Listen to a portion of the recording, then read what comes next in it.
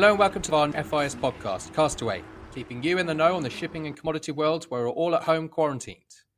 We know that the working and business has changed dramatically in the past couple of months, so developing a range of resources to help keep you up to date on everything happening.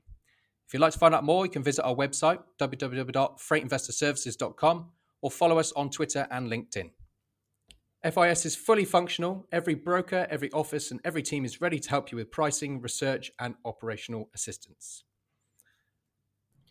Hello and welcome to a sunny Wednesday morning in London and back again with the FIS Castaway podcast. Welcome again to our guests, our usual guests. Alex, our MD of Strategy here in London with myself. Kerry all the way from home, and we have Tom again all the way from Singapore. Thank you again, guys, for joining. Afternoon, everyone. Hi, Chris. Good morning. Kerry, you wanted to give us an update on the app? Indeed, the FIS Live app is going live as we speak, and we have had overwhelming demand for it, which is a great thing. Please do check out all of the features and the information on it at freightinvestorservices.com/FIS Live, where you can learn all about it and you can register for access. Registration will take a couple of days just because of the high levels of demand, but we will get you there, and very excited to be rolling it out this week. Great stuff. It's a fantastic piece of kit, and I know that loads of clients will find it very useful for their operations. So we're going to start again like we did last week with some news stories. And let's start with the bad news first, and we can gradually pick up as we go through the podcast. Tom, you have a story on the new virus strain. Yeah, the harbinger of doom that I am. The article that I thought was quite interesting today is a Bloomberg article detailing the signs of a new strain or strain of the virus in northern China.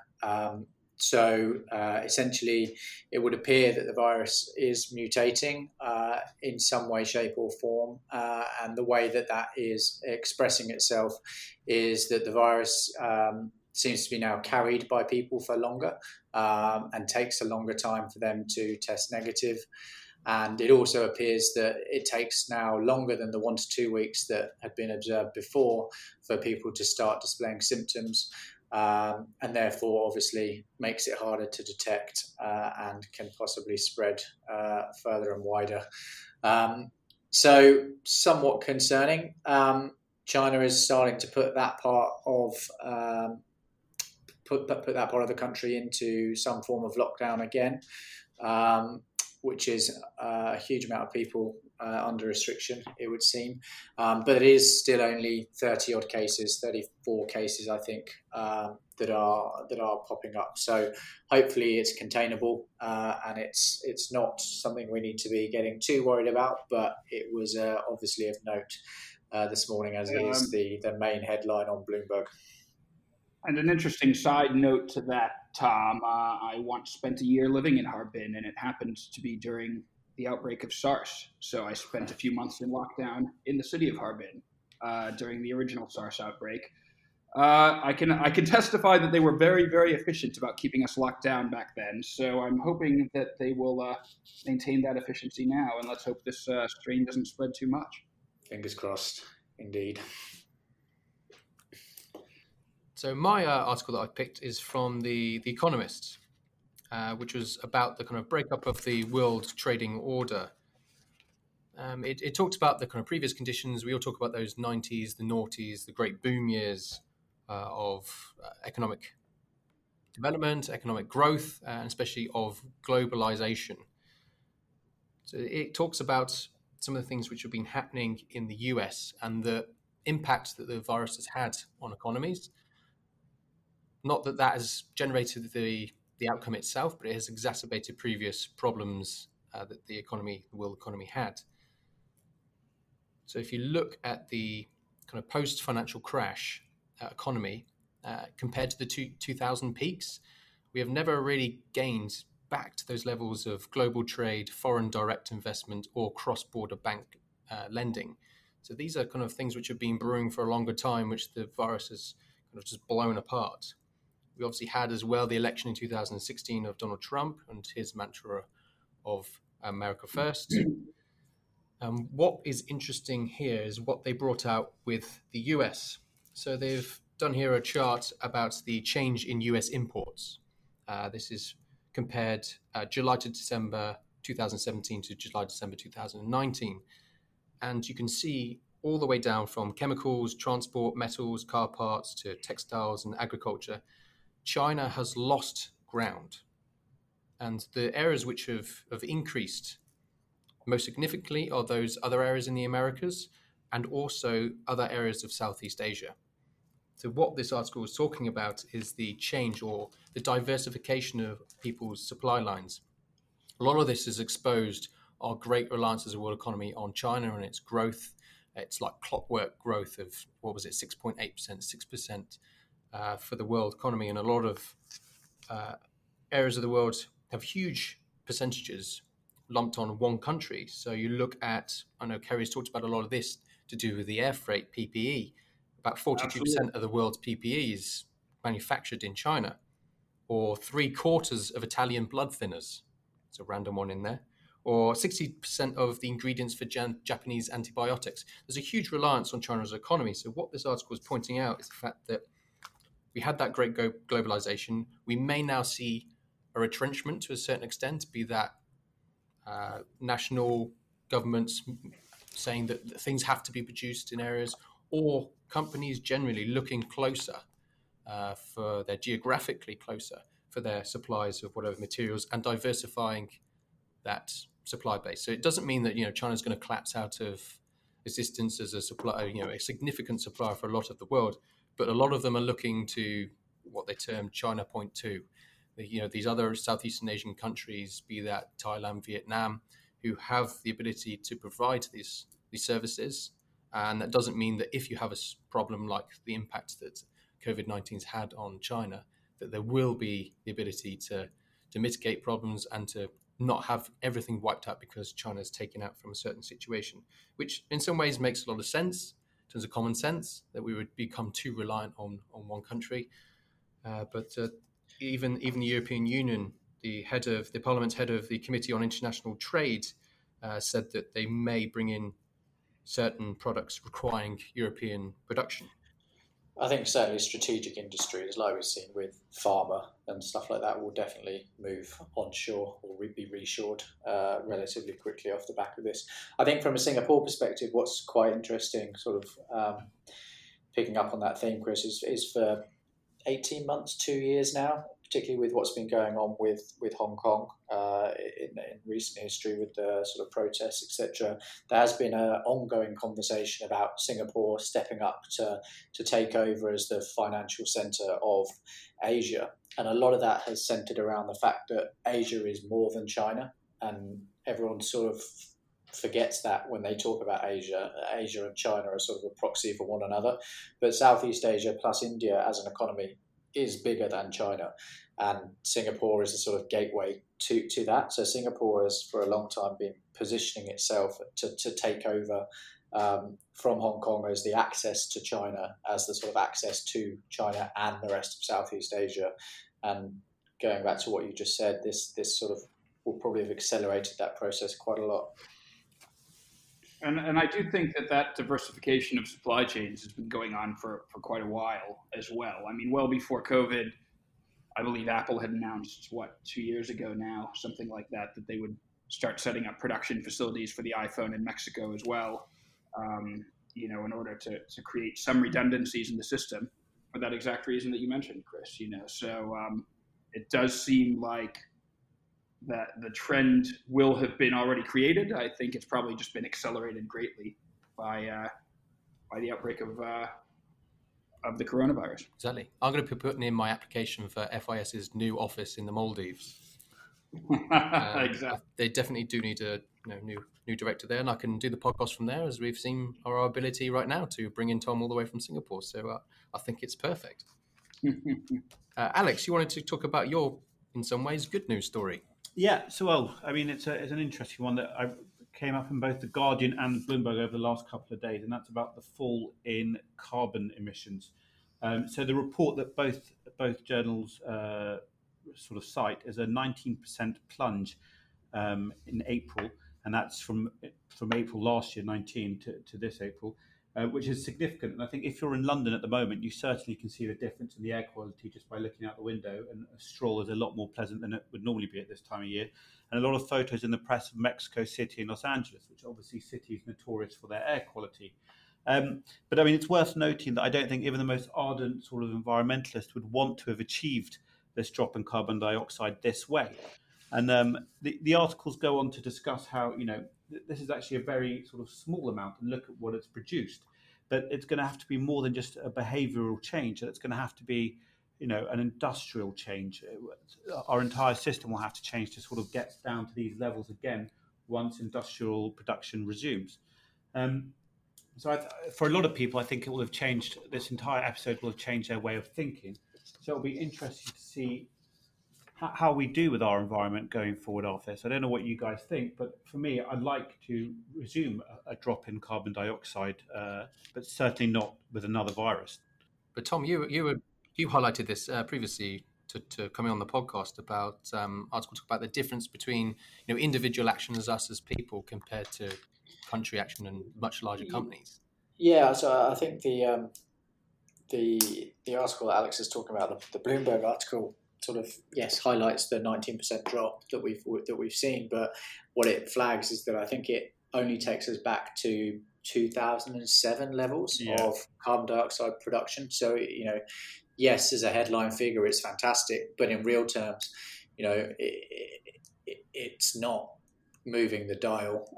If the sort of lock-in continues until say June, July, like sort of globally, then maybe we have a 5% reduction this year over the course of the year. If it continues on, maybe it gets to 7%. But that is at the expense of the economy. But what's highlighted is that really us not getting in our cars and not flying, yes, it makes an impact, but it's not really going to move the dial over the course of the next 10 years to get to where we need to be. Flying, only makes up 3% of sort of global emissions. So as much as us all not flying at the moment makes a difference, it doesn't really move the dial on a sort of international level. The point is that it really does need some global joined up thinking around how we approach energy production moving forward. And maybe the virus does sort of force a few issues. I think what's been quite interesting to see is, in London's now talking about closing roads to cars on a permanent basis to create more space for cyclists and pedestrians so that, people can social distance as they commute or go shopping. Manchester's talking about doing the same. So, there is a push seemingly off the back of this towards a sort of lower carbon future, but it's just how much follow through there is off the back of some initiative that will be taken. As we and also, one of the things to note here that's interesting about what you just said, Tom, is what people will be noticing in the cities, of course, is the particulate emissions going down. The fact that you've taken 5 or 6 million vehicles off the road in London for the last few weeks means that you're getting this PM 2.5 levels way down, which is why the air is so much visibly clearer.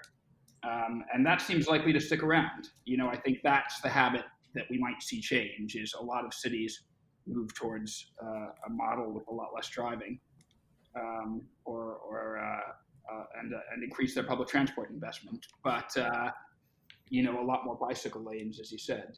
But it's not really moving the dial in terms of actual carbon emissions that much.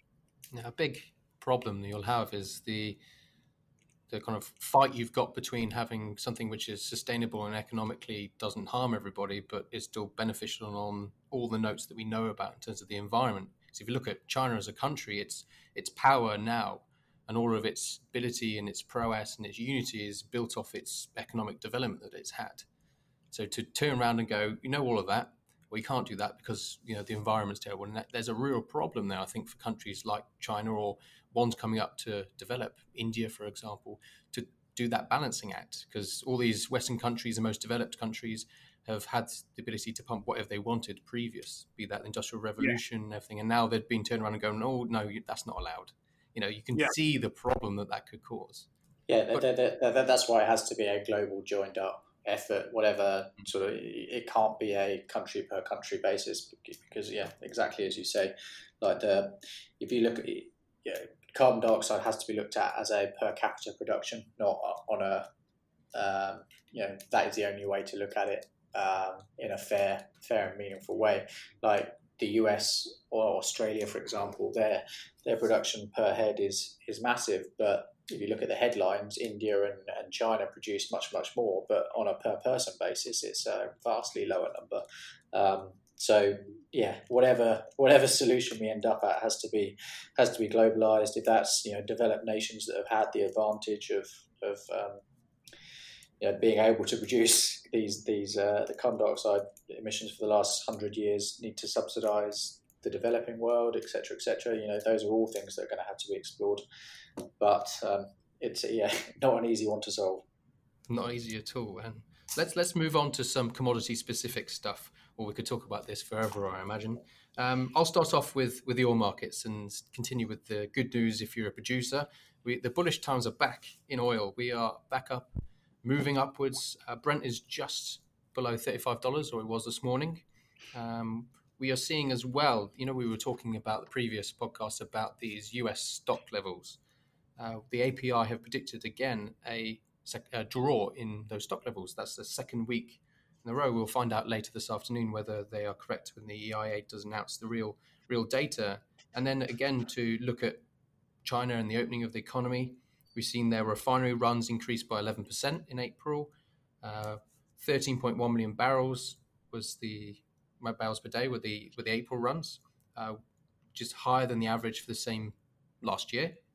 And also crude imports have moved up to 9.84 million. So we're seeing that demand come back in China, even though we have, as we highlighted, that new quarantine in the north of China. It seems that oil is getting its support back, and we're not talking about, and we've seen articles written about the return to those negative pricing. It doesn't seem like we're going to have another shock like that with the current sentiment in the market. Don't know if everyone else is kind of feeling that kind of Is that because the storage conundrum's now being solved for the sort of retail public and other people, or is this because there's actually positive sentiment that's forcing the price upwards, do you think? I think it's generally that the cuts that they're doing are starting to impact. And we've seen that from US companies making those cuts. We've seen that from the OPEC cut that came out, Saudi saying they're going to cut again, and that both the Saudis and Kuwait saying, actually, we're underneath where we said we'd be. So I think that has definitely given in genuine positive sentiment that although there's still a problem with storage and we are quite close to being at maximum storage, that the onslaught of endless production and we don't know where we're going to put it may be coming towards a solvable problem. That's what we're seeing. So, Kerry, seeing that you didn't have a news story, we'll kick you off on dry freight. What are we seeing there? Well, we've seen a surprisingly strong bounce in the last few days on the Capesize, reversing the recent very, very steep downward trend that was holding for the last few weeks. This bounce on the physical market was primarily Pacific-led, better volumes of iron ore and coal coming from Australia recently. And what's really interesting here is it's managed to offset the very real and serious concerns about Brazil's growing COVID-19 crisis, which looks more and more likely to have an effect on exports out of Brazil. So the Capes have actually managed to move up about $500 week on week to a spot index of 3,462. That also put a floor under the Panamaxes, which are slightly down week on week still at about $4,000, just over $4,000, but seem to be finding a floor. We're seeing a few of the grain houses take cover for the back end of the year now, buying up some Q3 and Q4 on the Panamaxes as well.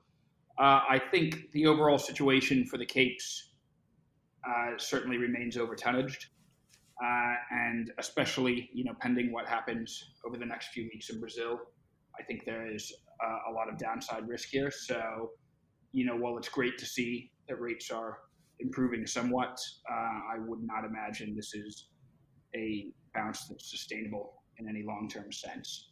But, still, always nice to see the market come a little bit out of the doldrums. Yeah, I know we had the market in intensive care for quite a while, and it's definitely good to see It some has been movement intense. back upwards. There's only one way I guess it could go, but Tom, let's bring you back in on the iron ore. We're still seeing this up at these levels, aren't we? These very high levels. Yeah. I mean, the index is up just under $8 from last time we spoke. So we're nearly at $100 iron ore, which is quite remarkable given everything that's gone on. But what Kerry was just touching on there with regards to supply side concerns in Brazil is sort of the story of this week in terms of the price action.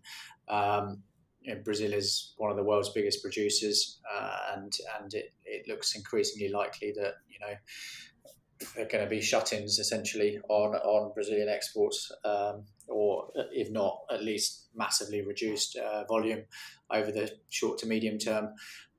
So Brazil is very much a watch this space and see how it develops, but it doesn't look like it's developing favourably at the moment, and with no real exit strategy coming from a seemingly very, very absent leader at the moment. On the demand side, I mean, China figures are very, very strong. Sort of a few markers that are looked at in the market are sort of printing above seasonal highs. So blast furnace utilization is at around 89% in China, which is 2 or 3 or maybe 3 or 4 percentage points above the sort of the seasonal average.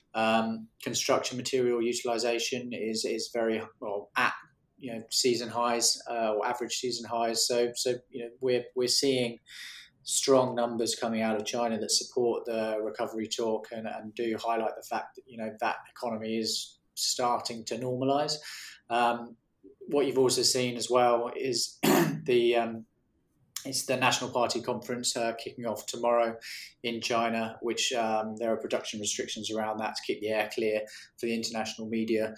So there'll have been some restocking going on in the last few days to sort of get any capacity or inventory build requirements sorted in the run up to that, as they know there's no production over the coming week. So that will have driven some price action as well. But the question now really is $100 a ton sustainable over the short term, the medium term, or the long term. Over the long term, we're seeing a little bit of weakness at the back of this year. Sort of $85 is where the Q4 is hovering at the moment, and that would suggest that these levels aren't sustainable. But who knows? It's been a one-way street on iron ore for the last sort of 2 months, really. I seem to remember saying on our first podcast that it was going one way, and it has done nothing but that in very, very much stronger fashion than I was anticipating, certainly. Yeah, a self-congratulatory pat on the back for getting it spot on, Tom. Everyone deserves one every now and again, Chris. All right, the T-shirt's in the post. I was right, on the back and front. The exact situation we were sort of afraid of, and the one thing we said would be the big potential supply side risk, a COVID outbreak in Brazil that became uncontainable, has now happened. So it's. I recall a couple of weeks ago discussing that on the podcast, and unfortunately, that does seem to be the case. So in the short term, it's hard to see how this could get sold very significantly down. But we started with bad news, and Kerry, you're going to end us with bad news on the air freight market. Well, for a particular route, in particular, Hong Kong freight prices into the U.S. have collapsed in direct correlation with collapsing cargo volumes, which have been down 50% week on week. This is coming largely from congestion at Chinese airports, which is preventing the efficient supply of mainly PPE supplies via Hong Kong. And of course, this is leading us into a period where we've been forecasting a weakness in the air freight market anyway. You have a number of carriers, including Lufthansa, IAG, American, Delta, saying they want to try and, at least return to some scheduled services in June. So you might have a doubling of capacity in the next couple of months easily, which was always going to put some downward pressure on the market. At the moment, it looks like a weak Q3 period and just a very highly uncertain Q4, depending on how much of that capacity returns and depending on where the global economy goes in terms of bounce back after this crisis. Yeah, but we've been saying for quite a while that the air freight market is not in a particularly good long-term perspective. I mean, that's been shown by the Rolls-Royce news as well, hasn't it? Exactly. They slashed 9,000 jobs. This is directly linked to the collapse in air travel and in fact, the subsequent sort of pausing, let's say, of quite a few aircraft orders from both Boeing and Airbus, by all the major airlines who suddenly don't need all these hundreds of aircraft they've ordered over the next few years. So, it'll be very interesting to see where this goes. And again, just how much of that capacity is able to return to the market in the next couple of months, because so much of the air freight capacity relies on resumption of scheduled passenger services. And that brings us neatly to our regular feature, the random commodity of the week. And this week, we are tipping the scales towards salmon futures, which we've done a little bit of research on. For those, the index is run by Fishpool, who's a Scandi-based index company, and this is financially settled. So if you do find yourself incredibly long on the contract, there won't be a massive lorry load of fish being delivered to your front door. There is a very specific requirement on the fish this is based on. This is fresh salmon, none of the frozen stuff. It has to be gutted, superior quality, and the size which they're basing the index on is 3 to 6 kilograms. I can tell you that the market at the moment is backwardated in the front several months. So I think that's more in line with people who are thinking that there's serious demand at the moment in the near term for salmon for all those home-cooked meals. I imagine a lot of the salmon markets are driven by Japanese sushi, though. So